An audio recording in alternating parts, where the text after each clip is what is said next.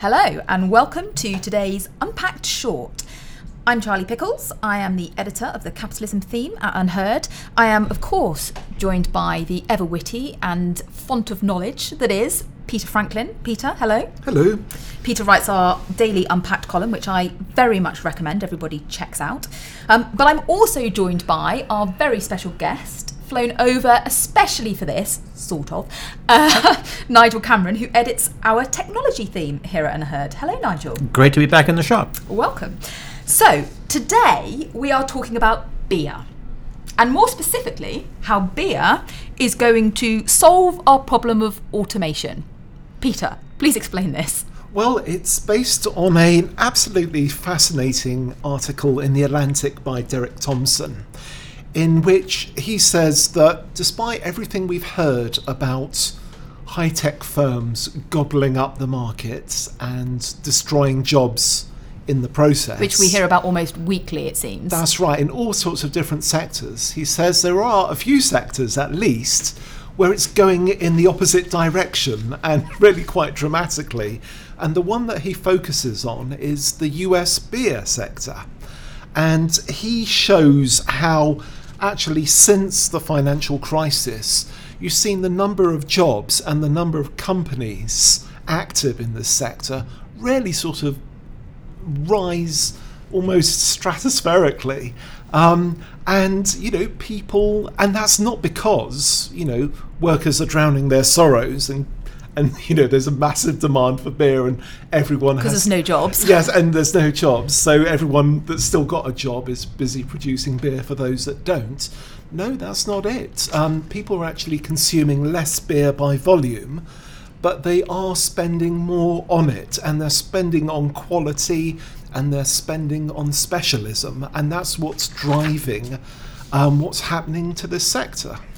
And Nigel, you've written at length about the future of work. Are the robots coming for us? Are we going to have any jobs left? And this, I think, really fits with your argument, which is that the robots may be coming, and we don't quite know exactly what proportion of jobs are going to disappear. But what we do know is there are going to be jobs left that require, if I can put it, a sort of human touch, creativity. Can you just say a little bit about where you think there will still be the jobs? Yeah, it seems to me that obviously repetitive things that are cheap to automate, these things are going to happen, and we're going to lose an awful lot of jobs in driving and retail and so on. On the other hand, I think we spend our money in ways that we choose to spend our money, and I think some of us like dealing with human beings. Some of us like having attentive service. Some of us like having quality, having human touch, or having some sort of artisanal, handmade, handcrafted, locally sourced. These are all coming to the fore out in the markets there now, and I think it's interesting that actually we do hear these sort of scare stories, as I say, almost on a weekly basis around how technology is going to destroy our way of life. But actually, it's technology that has enabled some of those more craftsmanship products to be sold. Well, that's certainly true. And you have things like Etsy, which is an online marketplace where people can sell things in small quantities in a way which is really very simple, and reaching a global market to a global market.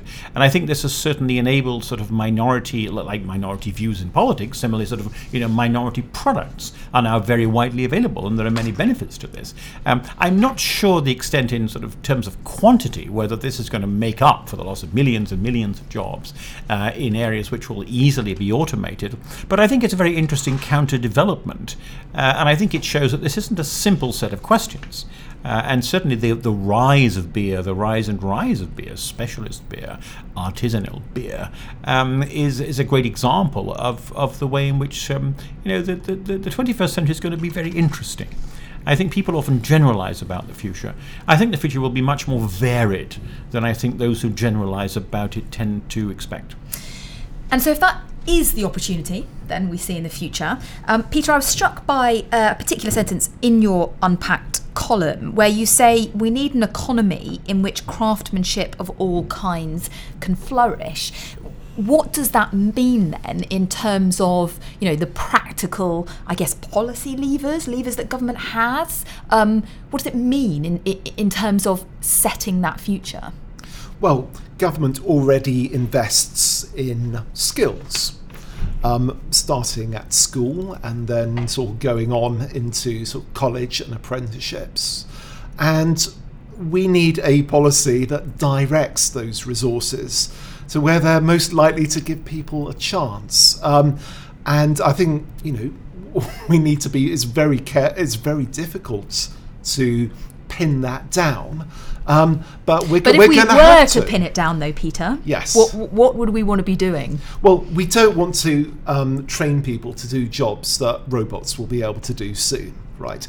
And though we can't predict exactly which jobs that those will be, there's a number of risk factors that we can look at, right? And so once you take those out and actually say, is this a consumer product that can be made special, that can be made in a craftsman-like way? Is it going to get a significant market? Because there's plenty of nonsense out there. There's plenty of jokes about hipsters who do craft this and artisan that. Well, and you can't go to any hip and trendy area in a big city without finding that, can you? Indeed, and no one really wants it. Apart from, and these people aren't really sort of making a living. They're living off sort of their parents' money or whatever granny left them, right? But there are proven examples, for instance, the beer sector, where you've got a popular consumer product. Is it something that's going to become increasingly specialised? People looking for experiences, not just sort of crude quantities at a cheap price, but something that makes life special and worth living. Those are the areas that we've got to look at. So I would take from that then perhaps looking less at how many apprenticeships can we create in existing industries and using or converting existing kind of training schemes in places like management consultancies and law firms and what have you, and actually thinking about the kind of trade, the craftsman skills that we might want to be looking at. So definitely food for thought for government there. Thank you very much. We have run out of time, but as always, a riveting conversation, much insight there for everyone. Please do subscribe if you haven't already to this podcast and indeed the other Unheard podcasts that are available. You can do that on whatever the app is that you listen on. Please do also rate us if you enjoyed it, which hopefully you did. And can I also thank not just our special guest in particular today, Nigel, but also our producer, James Coney. We will have you back awfully soon.